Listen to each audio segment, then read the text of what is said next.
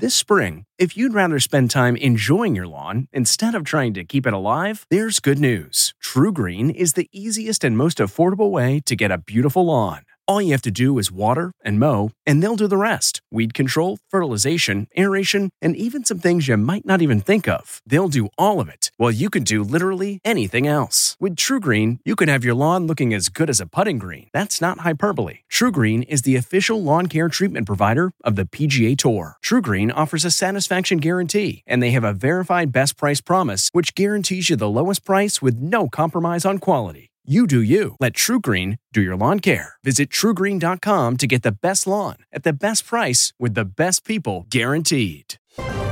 I'm Margaret Brennan in Washington, and this week on Face the Nation, the standoff between Russia and the U.S. over Ukraine escalates. President Biden vows swift and severe consequences should Vladimir Putin defy him. Plus, dramatic new developments in the January 6th investigation.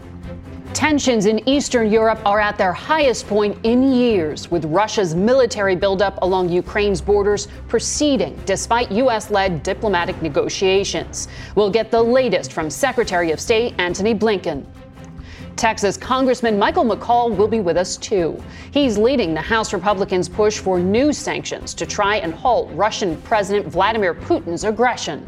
We'll talk with the chairman of the Congressional Committee investigating the January 6th attack, Mississippi Democrat Benny Thompson. Late last week, the Supreme Court ordered the release of 700 pages of White House documents detailing President Trump and his allies' communications leading up to and including the day of the attack. The Omicron wave in the East is subsiding, but the daily death toll from COVID reaches a new high. We'll hear from former FDA Commissioner Dr. Scott Gottlieb. Plus, Americans weigh in on the pandemic and the economy as President Biden kicks off his second year in office. It's all just ahead on Face the Nation.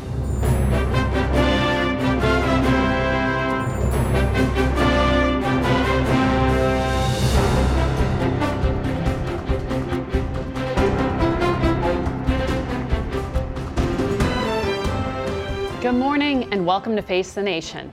We begin with the tense standoff along the Ukraine border. More than 100,000 Russian troops are now poised to potentially invade from the north, east, and south of Ukraine. Russian fighter jets and missiles arrived in neighboring Belarus, where war games are set to begin. Meanwhile, NATO naval exercises are taking place south of Crimea in the Mediterranean, and 90 tons of military aid just arrived in Kyiv from the United States. President Biden is monitoring the situation from Camp David, and he met with his national security team yesterday. Late Saturday, Britain accused Russia of a plot to install a pro-Russian leader in Ukraine as it considers some form of attack. Secretary of State Antony Blinken is just back from consultations with his Russian counterpart, Sergei Lavrov, and he joins us this morning from the State Department. Good morning, Mr. Secretary. These all look like signs of escalation. Well, there is a path of diplomacy and dialogue, which is clearly the preferable one, the most responsible thing to do. There's also the path of Russian aggression and massive consequences for Russia if it engages in that aggression. And so I tried to make clear both paths in my meeting with Foreign Minister Lavrov in Geneva this week. And we'll see if we can advance the diplomacy. But even as we're doing that, we're preparing, building up defenses, building up deterrence, if Russia chooses the other path. But if Russia's demands are non-starters, what exactly are you negotiating? Because Russia's creating these facts on the ground. They are setting the terms here, it seems. Are they just using you to buy time or to build a predicate for invasion? Well, it's exactly why, even as we engage in the diplomacy to explore whether there are ways on a reciprocal basis of building up collective security, answering some of the concerns that Russia may have, Russia answering the many concerns that we have. Even as we're doing that, we are building up defense and deterrence. We have rallied allies and partners across Europe in a very intense way over the last weeks to make very clear that there would be massive consequences for renewed Russian aggression. We provided more military assistance to Ukraine last year than in any previous year. Right. We've been going after agents of Russia in Ukraine, seeking to destabilize the government. I just approved the transfer of U.S. origin military technology in other countries to Ukraine. So we are proceeding on both paths at the same time. We'll be ready either way. The choice is Vladimir Putin's. But what are you negotiating? If Russia's demands are non-starters, I mean, President Biden has already said Ukraine's not going to join NATO anytime soon. You've made this offer of reciprocal military exercises. What's left to talk about? Margaret, we started this effort of diplomacy and dialogue about 10 days ago. And in the course of that, Russia has put some ideas on the table in writing to both the United States and NATO. We've been in very close consultation with allies and partners on what they put forward. We are now sharing our own ideas as well as our own deep concerns.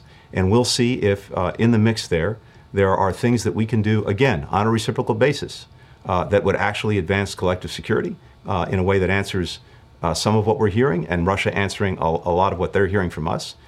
And as Russia looks at that, and as it considers the massive consequences that would befall it if it pursues aggression, it will have to make a decision. It will have to put those things in the balance and decide what the best path forward is. I know what the most responsible path forward is. Whether President Putin agrees remains to be seen. Well, he hasn't de-escalated, it appears, to date, despite all of what you just laid out. If you are focused on deterrence, why not do what Ukraine is asking you to do and sanction now? Take action now. Why keep it as a punitive matter after the fact? Well, first, we are, as I said, taking action now. We've built up across these many weeks a very strong coalition of countries that has made it very clear it will take very significant action if Russia commits renewed acts of aggression. Right, and Ukraine is saying you could go harder. You could be stronger. We've provided very significant military assistance to Ukraine. We've been taking action against Russian agents in Ukraine. But as to the sanctions, the most important thing we can do is to use them as a deterrent, as a means of dissuading Russia from engaging in further aggression. Once sanctions are triggered, you lose the deterrent effect. So what we're doing is putting together a whole series of actions that would figure into President Putin's calculus. Right, but I mean, even President Biden said at his press conference this week, he's spent a lot of time trying to get NATO allies to actually be on the same page when it comes to anything short of invasion. I mean, it seems like Putin's easiest strategy would be to hit on that weakness. That's how you divide NATO allies. I mean, just yesterday, the head of the German Navy had to resign because of pro-Putin statements. This doesn't look like the alliance is completely knit together here.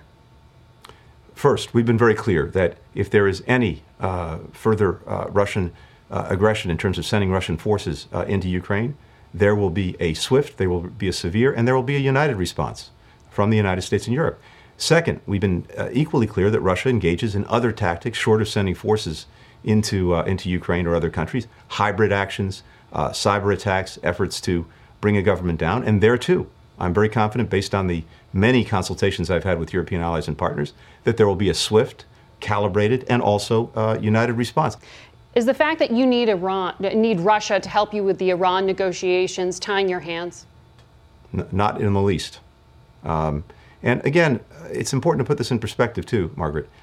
This is about more even than Ukraine and Russia, more even than Europe, Russia, the United States, Russia.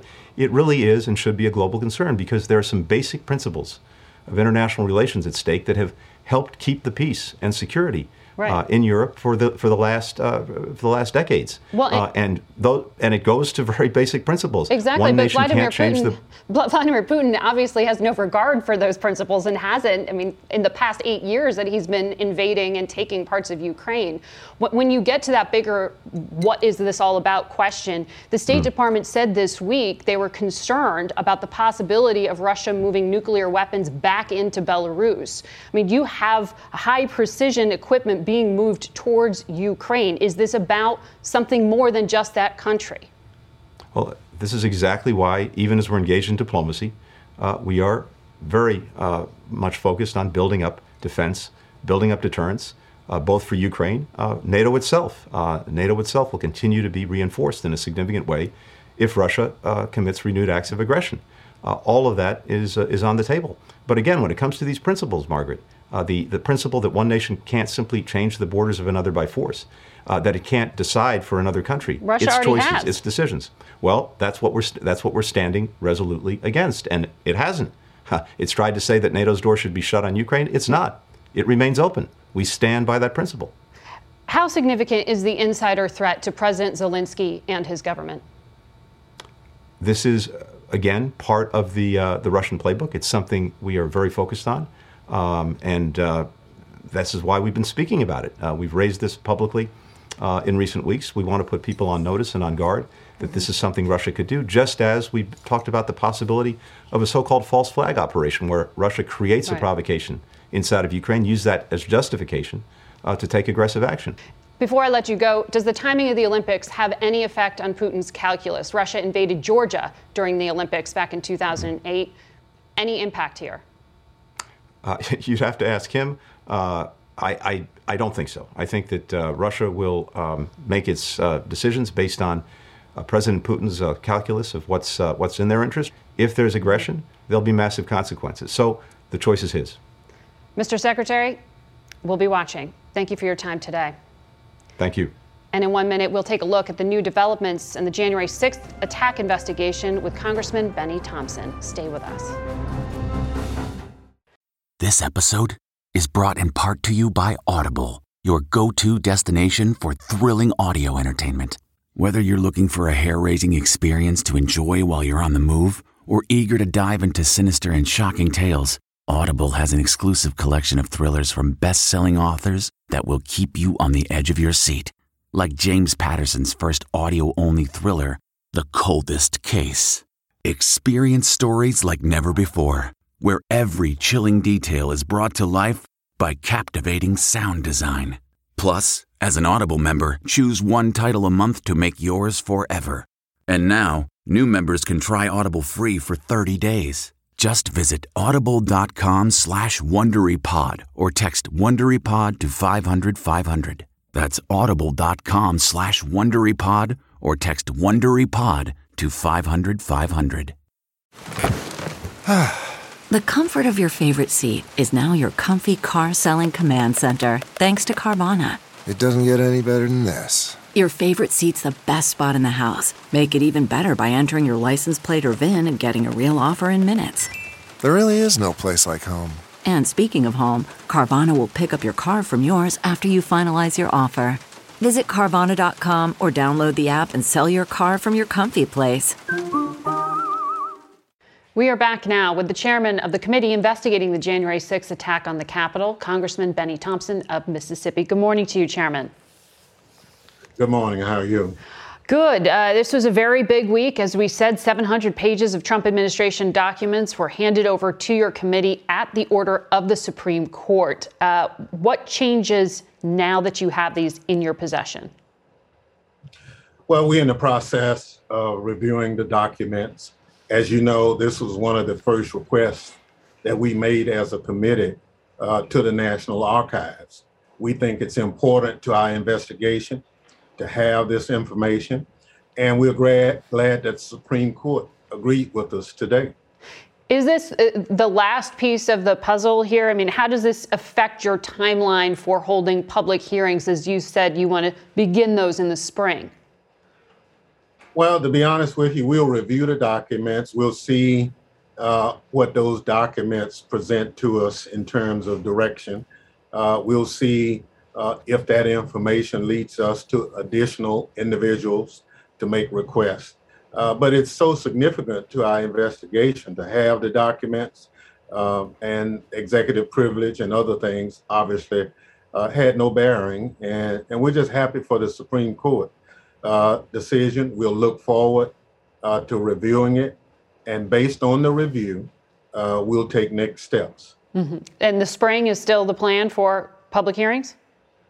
Absolutely. To be honest with you, as you know, we are reviewing thousands of pages of documents, hundreds of witnesses. It's taken a good bit of time for the committee to put together. And our hearings at this point, we expect to be sometime in the spring.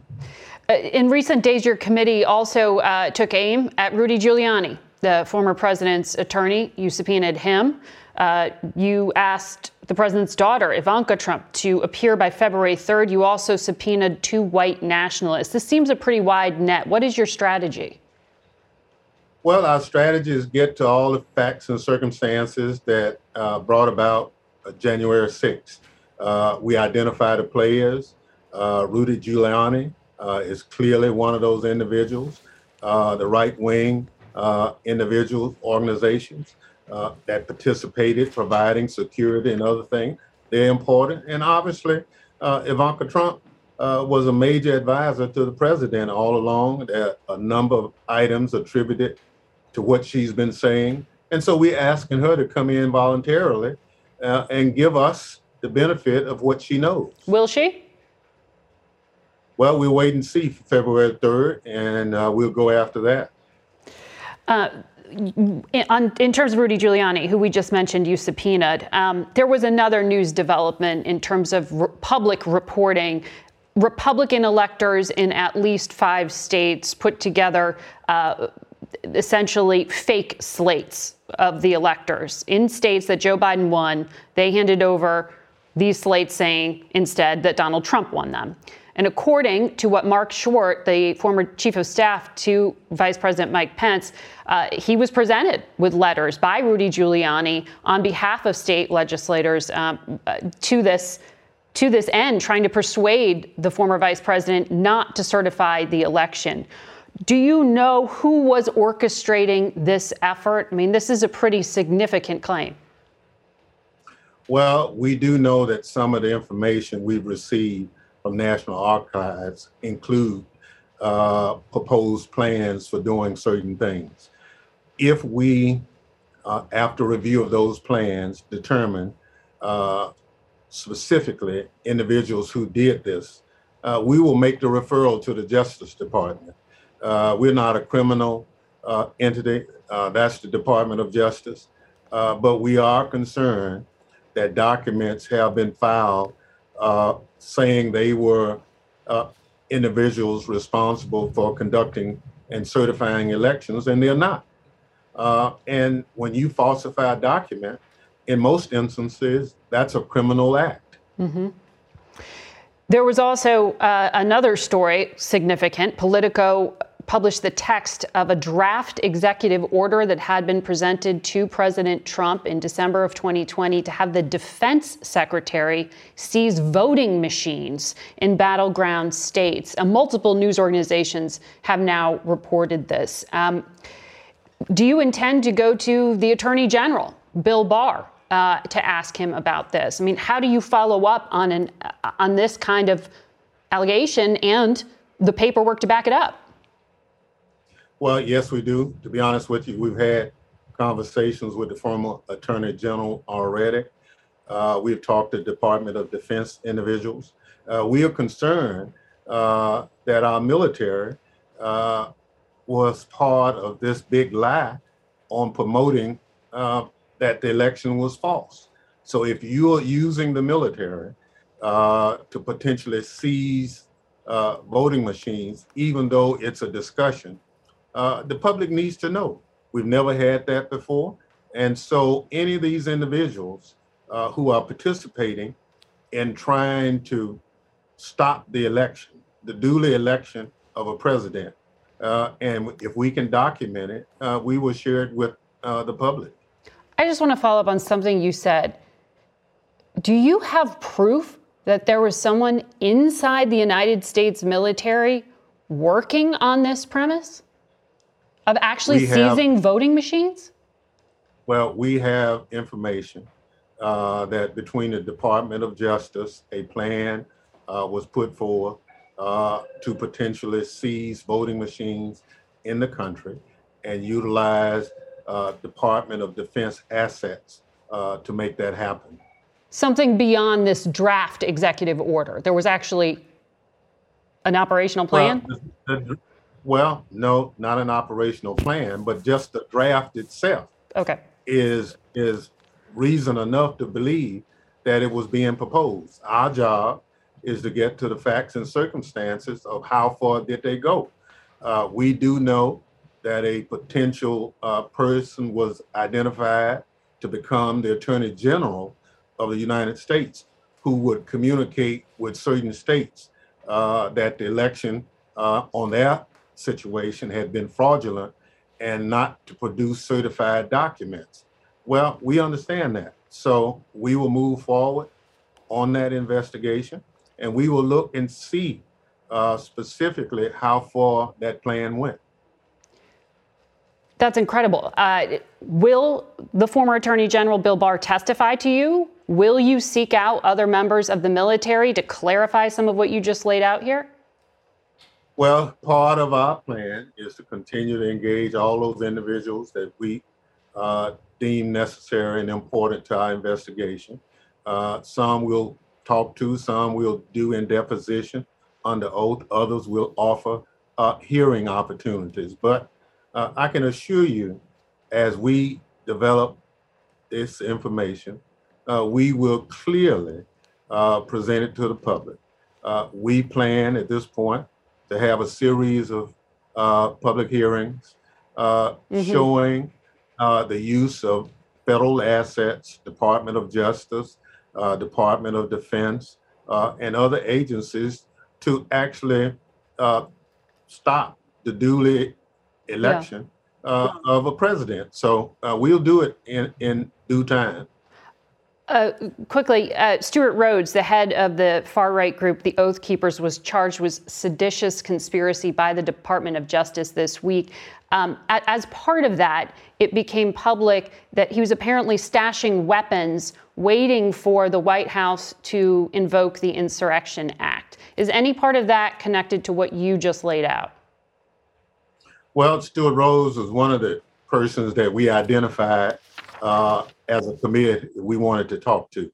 We'll see what happens. We're not part of the criminal indictment. Okay. That's a separate investigation. I understand. Chairman, thank you for your time this morning. And we're back with the top Republican on the Foreign Affairs Committee in the House, Congressman Michael McCaul of Texas. Good morning to you. Oh, good morning. Thanks for having me. Lots to decipher with you, but first I want to start on what we just heard from the chairman, because that seemed fairly extraordinary, what he just laid out. He says that there is reason to believe, and the committee has possession of documents about this plot, essentially to seize voting machines, that it involved members of the military, that he's already been in touch with the former attorney general. What is your reaction to this? Well, my reaction, it was a dark day, January 6th. I want the truth to come out. I think this committee has been somewhat politicized, but the truth should come out. And I think the Department of Justice has been conducting an investigation. I worked at DOJ for almost 15 years, and I trust their I, in fact, called upon them to investigate this. So I'm hopeful that the truth will come out on this. The allegations are very serious. And I do know that you are endorsed by the former President Trump. So this has to be a little uncomfortable to hear these kind of allegations. Of course. I mean, when the executive commander-in-chief, and these are allegations. I don't think the executive order was ever followed through with or right. signed. It was a draft, but it was discussed in the Oval Office. Right. I think it should come out, the truth, obviously. I always think the truth should come out. Well, we will continue to watch the committee on that point. On Russia, you heard the secretary say that if he uses the leverage of sanctions now, he gives up an important bit of deterrence.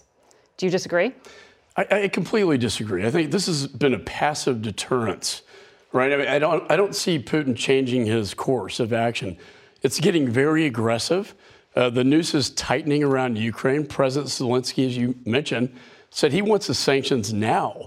We can always remove the sanctions if it deters Putin's bad behavior. But if you reward that and there are no consequences, it's going to continue.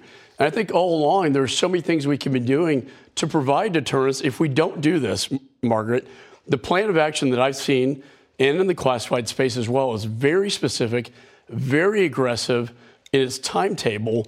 If we don't do something strong right now, I'm afraid that he's going to invade Ukraine, which will have, as the secretary talked about, he's right, and I think you and I did, it will have global ramifications here.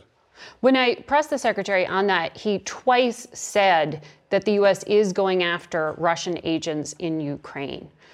Is the U.S. doing something now that the rest of us just don't know about, or is he just talking about sanctions? Well, we know that the Brits released this intelligence report that the Russians are trying to depose Zelensky and put their own leader. We know that they're right on the border with Belarus. They're going to do joint exercises with precision weapons and aircraft. We know that Kiev is right there. I think they have three forces: one Kiev, one on the Donbass, and the other one Black Sea, Crimea. This is a buildup we've never seen before, and if with no deterrence, it's going to happen. Let's take a break and continue to talk about this on the other side of it. We'll be right back with a lot more Face the Nation. Don't go away.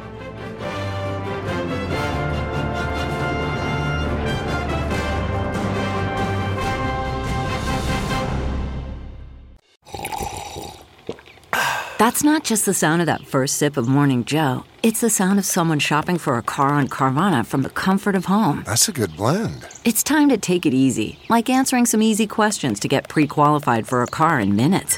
Talk about starting the morning right. Just like customizing your terms so your car fits your budget. Visit Carvana.com or download the app to experience car shopping the way it should be. Convenient, comfortable. What makes a life a good one? Is it the adventure you have? Or the friends you find along the way? Maybe it's pursuing your passion while striving to protect, defend, and save what you believe in every single day. So what makes a life a good one? In the Coast Guard, we think it's all of the above and more. But you'll have to find out for yourself. Visit gocoastguard.com to learn more.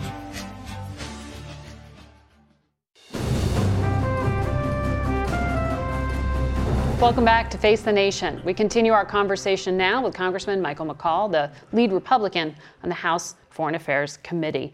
Let's pick back up on the issue of Russia.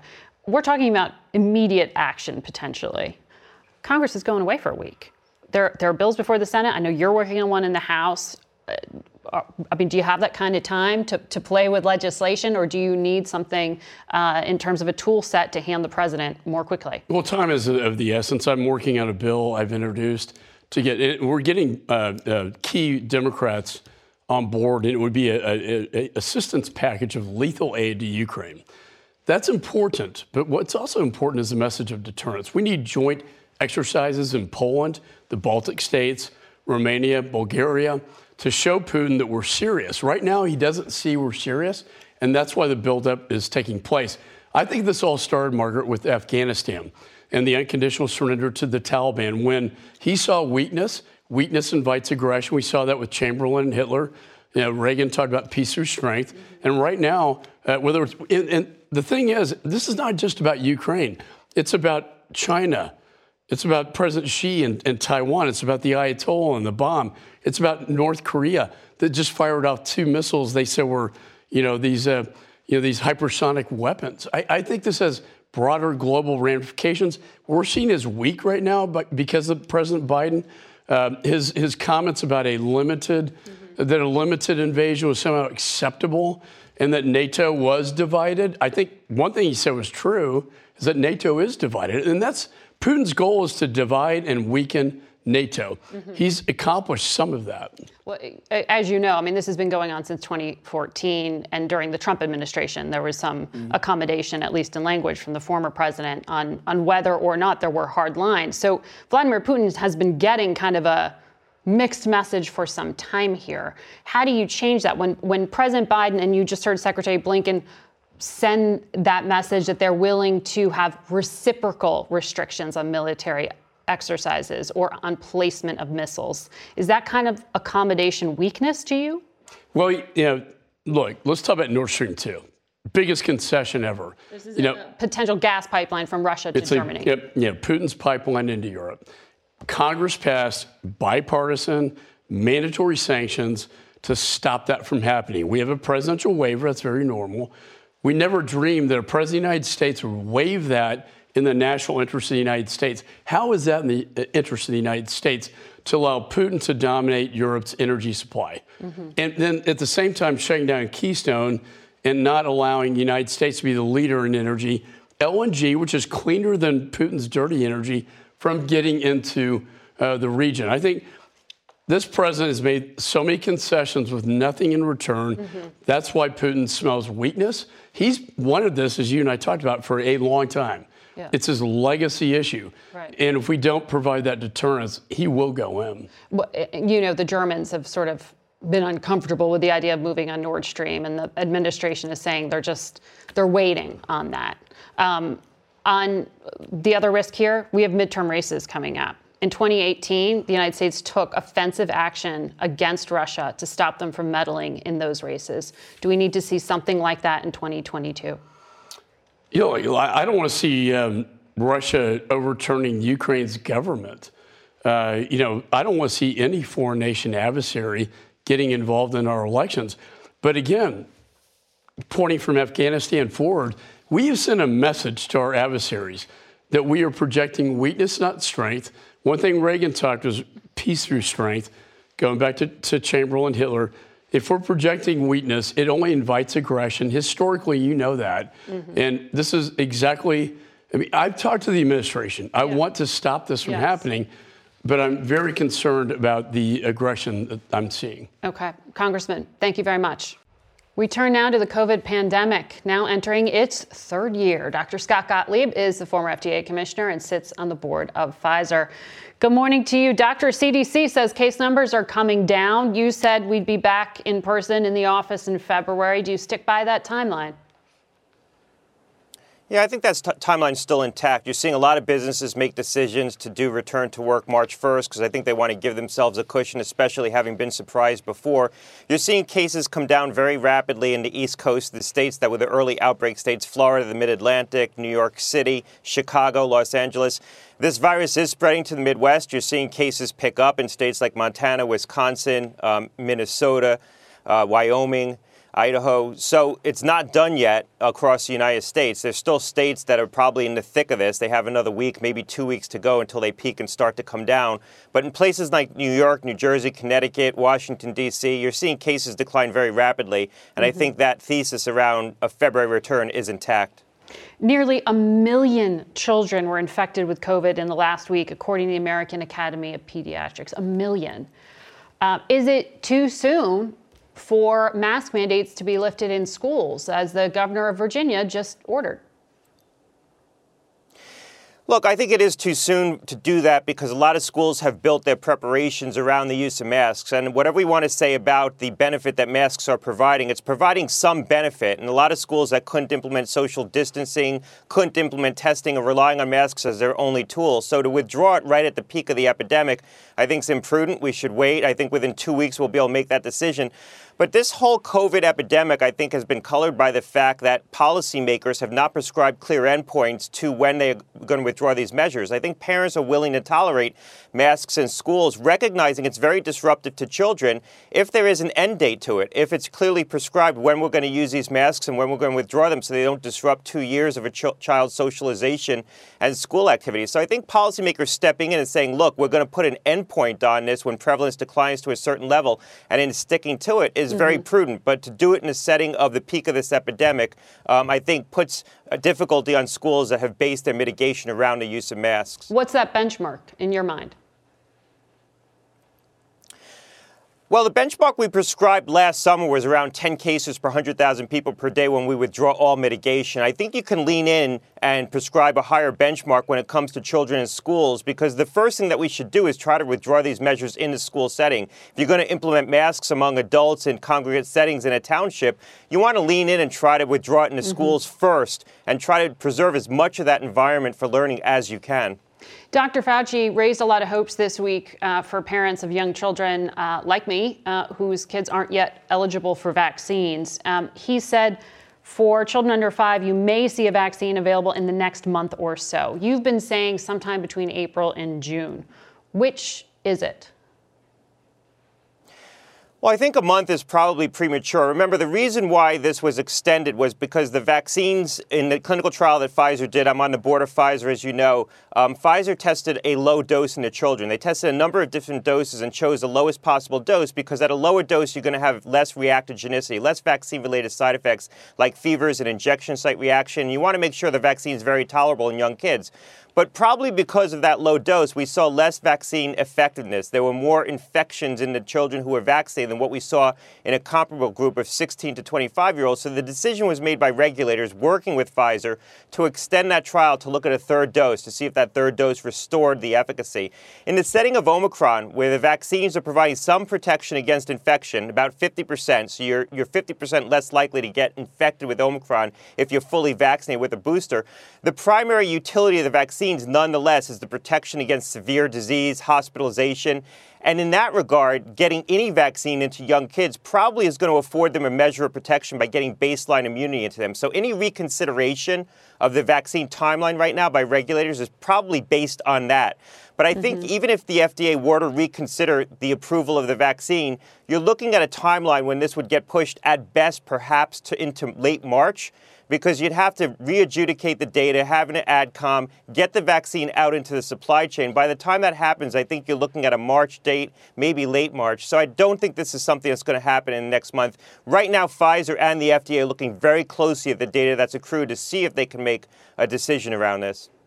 We'll still have to wait. Doctor, because this is so highly transmissible, this Omicron variant, there are a lot of people who are coming back from infection. How vulnerable or protected are they? Because I'm getting this sense that people think they're bulletproof. Yeah, look, what we've seen from the data is that if you get infected with any one of these variants, you probably have a period of immunity that's quite robust. We don't know how long it is, but you have a period of immunity that's quite robust, and you probably have as good, if not better, immunity against that subsequent variant as if you were just vaccinated and never infected. So people who are infected with Delta probably have a pretty robust immunity against Delta, and perhaps it's as good, if not better, than if they were just vaccinated and never infected with Delta. But what we notice is the vaccines provide the broadest possible immunity. So people with Omicron might have good protection against Omicron. They probably don't have as good protection against Delta. Okay, which is why these mutations and these new variants are something to watch. Thank you very much, Doctor. Coming up next, a closer look at what some Americans are thinking about COVID and the economy. At Amica Insurance, we know it's more than just a car or a house. It's the four wheels that get you where you're going and the four walls that welcome you home. When you combine auto and home insurance with Amica, we'll help protect it all. And the more you cover, the more you can save. Amica. Empathy is our best policy. CarMax is putting peace of mind back in car shopping by putting you in the driver's seat to find a ride that's right for you. Because at CarMax, we believe you shouldn't just settle for a car. You should love your car. That's why every car we sell is CarMax certified quality, so you can be sure with upfront pricing that's the same for every customer. So don't settle. Find love at first drive and start shopping now at CarMax.com. CarMax, the way car buying should be.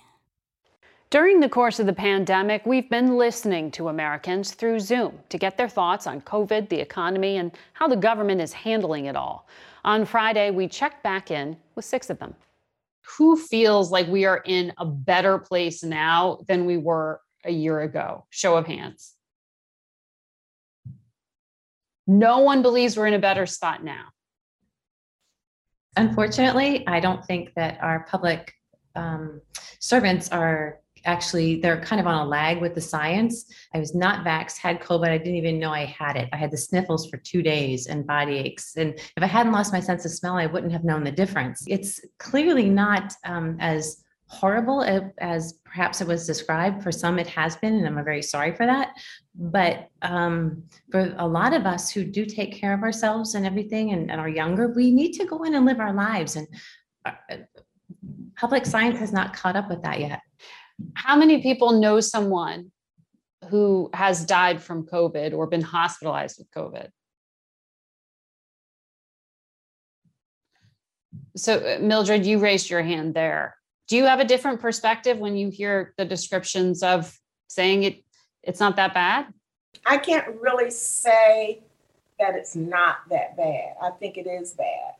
I think this whole country is suffering from COVID fatigue at this point.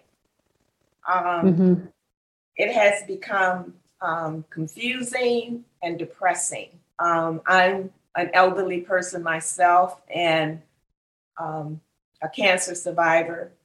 And that's one of the reasons why I went ahead and took the vaccine and the booster. You originally told us a year or so ago that you didn't want to be a guinea pig. You had concern about taking the vaccine. What changed your mind?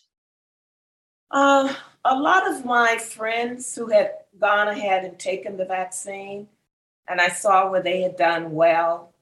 And I want to be around. There's never any guarantee, but I want to be around to see my grandkids. So why don't you think, now that you have that tool in your disposal, why don't you think we're in a better place? Well, I don't know if we are in a better place as a country.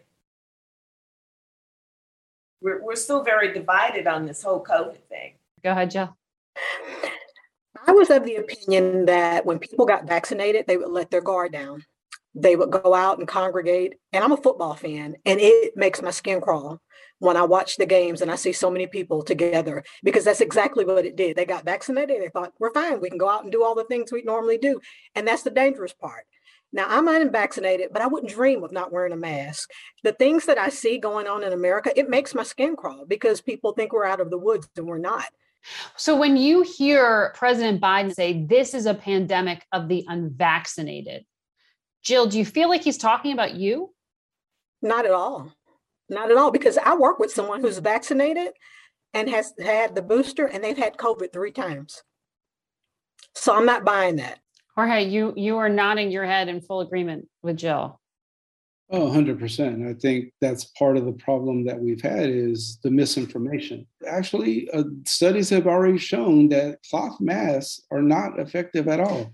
That's right. The quality of your mask. The quality of your mask matters a lot. The quality of the mask. And they didn't say that at first. They said, oh, just wear a mask and you'll be fine. Mm-hmm. So I think when your leader is saying one thing and then it's not true, you begin to question that. People that don't want to get vaccinated have their own reasons, and I don't think it has anything to do with President Trump. And to your point, former President Trump has gotten vaccinated and boosted, he says. So he has now endorsed it. But Chelsea, jump in here. How are you feeling? Are you feeling more confident these days? No, not really. I'm still worried about getting sick. I'm fully vaxxed. I got my booster. I wear my mask. But I agree, the messaging has been really confusing. And I don't blame people at all who haven't gotten vaccinated, because the story was the pandemic will be over. But the truth of the matter is people do still get sick, even though they're vaccinated. So I think that things are just as bad as they were when the pandemic started. And Jorge, walking into the classroom, you were concerned as a teacher about getting exposed. I mean, do you feel like the safety guidelines for classrooms are clearly communicated? In Texas, we are. We don't wear masks. You don't have to get a vaccine. You get a vaccine if you want. You take care of yourself. And that's how it should be. You have got to have your own personal convictions and you follow them. If you choose not to get vaccinated, then you're choosing to live with those consequences. The things that I've done thus far, it's protected me and I've not gotten sick. And if I do, that's something I have to live with. But just right now, I just feel like I have a choice, and my choice is just to not do it. We are a year into unified Democratic control of the House, of the Senate, of the executive branch. Do you feel any differently? Do you feel that Washington understands what all of you are experiencing out there? Beth is shaking her head no. I mean, so many of you are. But have you always felt that way? Or is there a new level of sort of skepticism about Washington? Yeah, I think so. I really had such high hopes for this administration when they came in. And it's just been one disaster after another. Afghanistan, inflation, take your pick. I just don't understand. I thought this was going to be a president for the people, of the people. And I just feel like it's one, hurdle after another that we all have to climb. Chelsea, I saw you raise your hand. I do agree that fundamentally for me, nothing has changed. I think that I am more skeptical now my life has not improved. COVID has not improved. Biden has not, stuck to any of his promises. I don't think anyone in Washington is really for working people. And that has been so clear this year. That point on working people, there has been at least $2 trillion pumped into the economy. There have been childcare tax credits. When President Biden took office, he sent out those $1,400 checks. There's been all this money pumped in with the intention of helping working people. Are you saying it just hasn't made a difference in your life? Certainly not in my life personally. Sandy, do you feel that way? I mean, I'm looking at a $300 tax credit per month for each child. The $1,400 checks that President Biden handed out. I'm looking at all these lists of things that were pumped out there with the intention of helping everyday people. Do you agree with Chelsea that it just hasn't made a difference in your life? It really hasn't made a difference at all, at least in my life.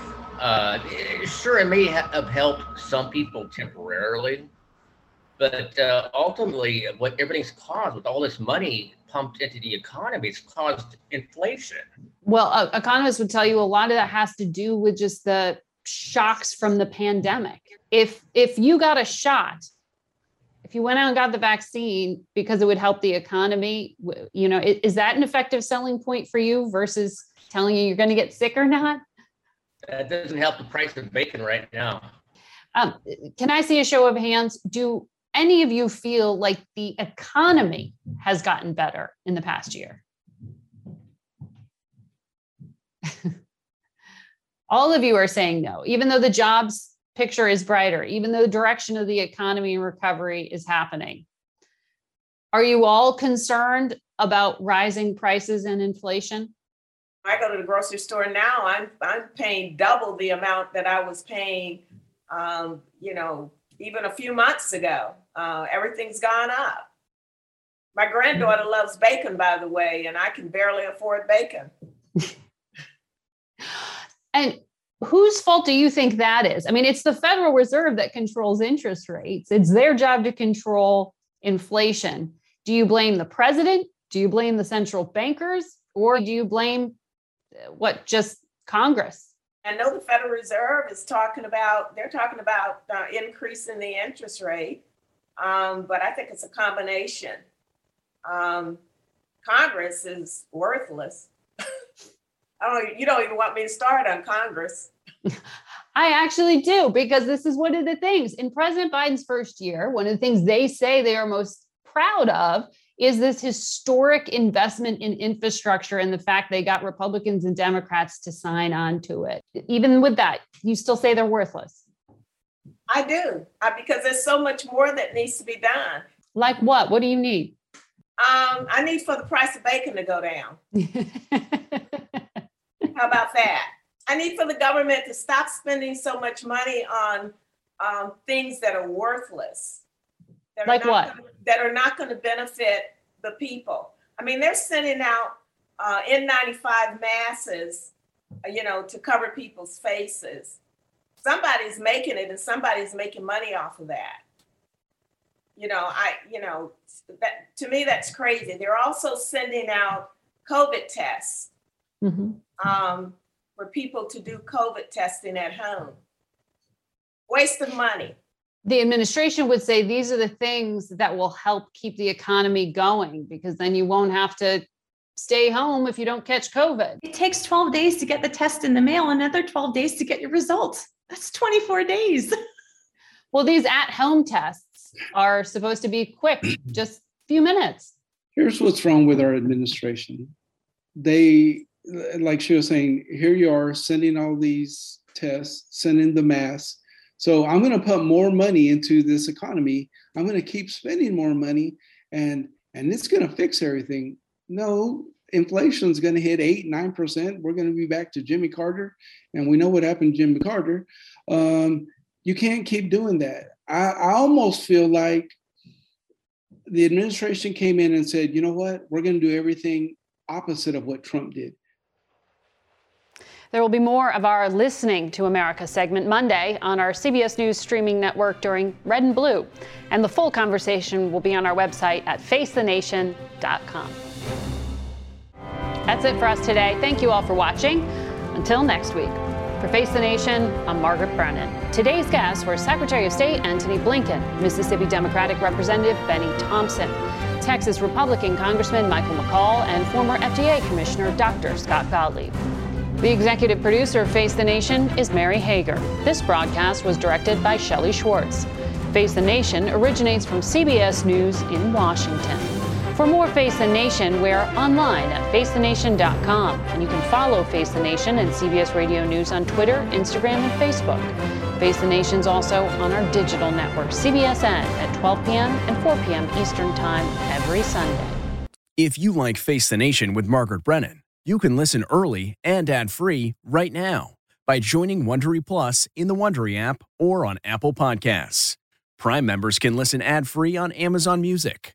Before you go, tell us about yourself by filling out a short survey at Wondery.com/survey. Get one of the most successful broadcasts in television history on your schedule with the 60 Minutes Podcast. Hard-hitting investigative reports, news, and culture maker interviews, and in-depth profiles are waiting for you in every episode. Listen to 60 Minutes ad-free on Wondery Plus. Are you ready for an all-new season of Survivor? You better be, because Survivor 46 is here, and it's 90 minutes of twists and turns you don't want to miss. Better yet, after each episode, there's a brand new episode of On Fire, the only official Survivor podcast. Each week, we go behind the scenes of the episode's biggest moments, taking you into the how and the why things happened. And this season, we're very lucky to be joined by an expert, the winner of Survivor 45, Dee Valladares. What is up? I'm thrilled to be joining this team and to be giving you my take on how and the why players made the moves they did, what it takes to outwit, outplay, and outlast, and to ask Jeff some questions, because even after 26 days out there is still a lot for me to uncover. Bring it, Dee. Listen to On Fire, the official Survivor podcast, wherever you get your podcasts.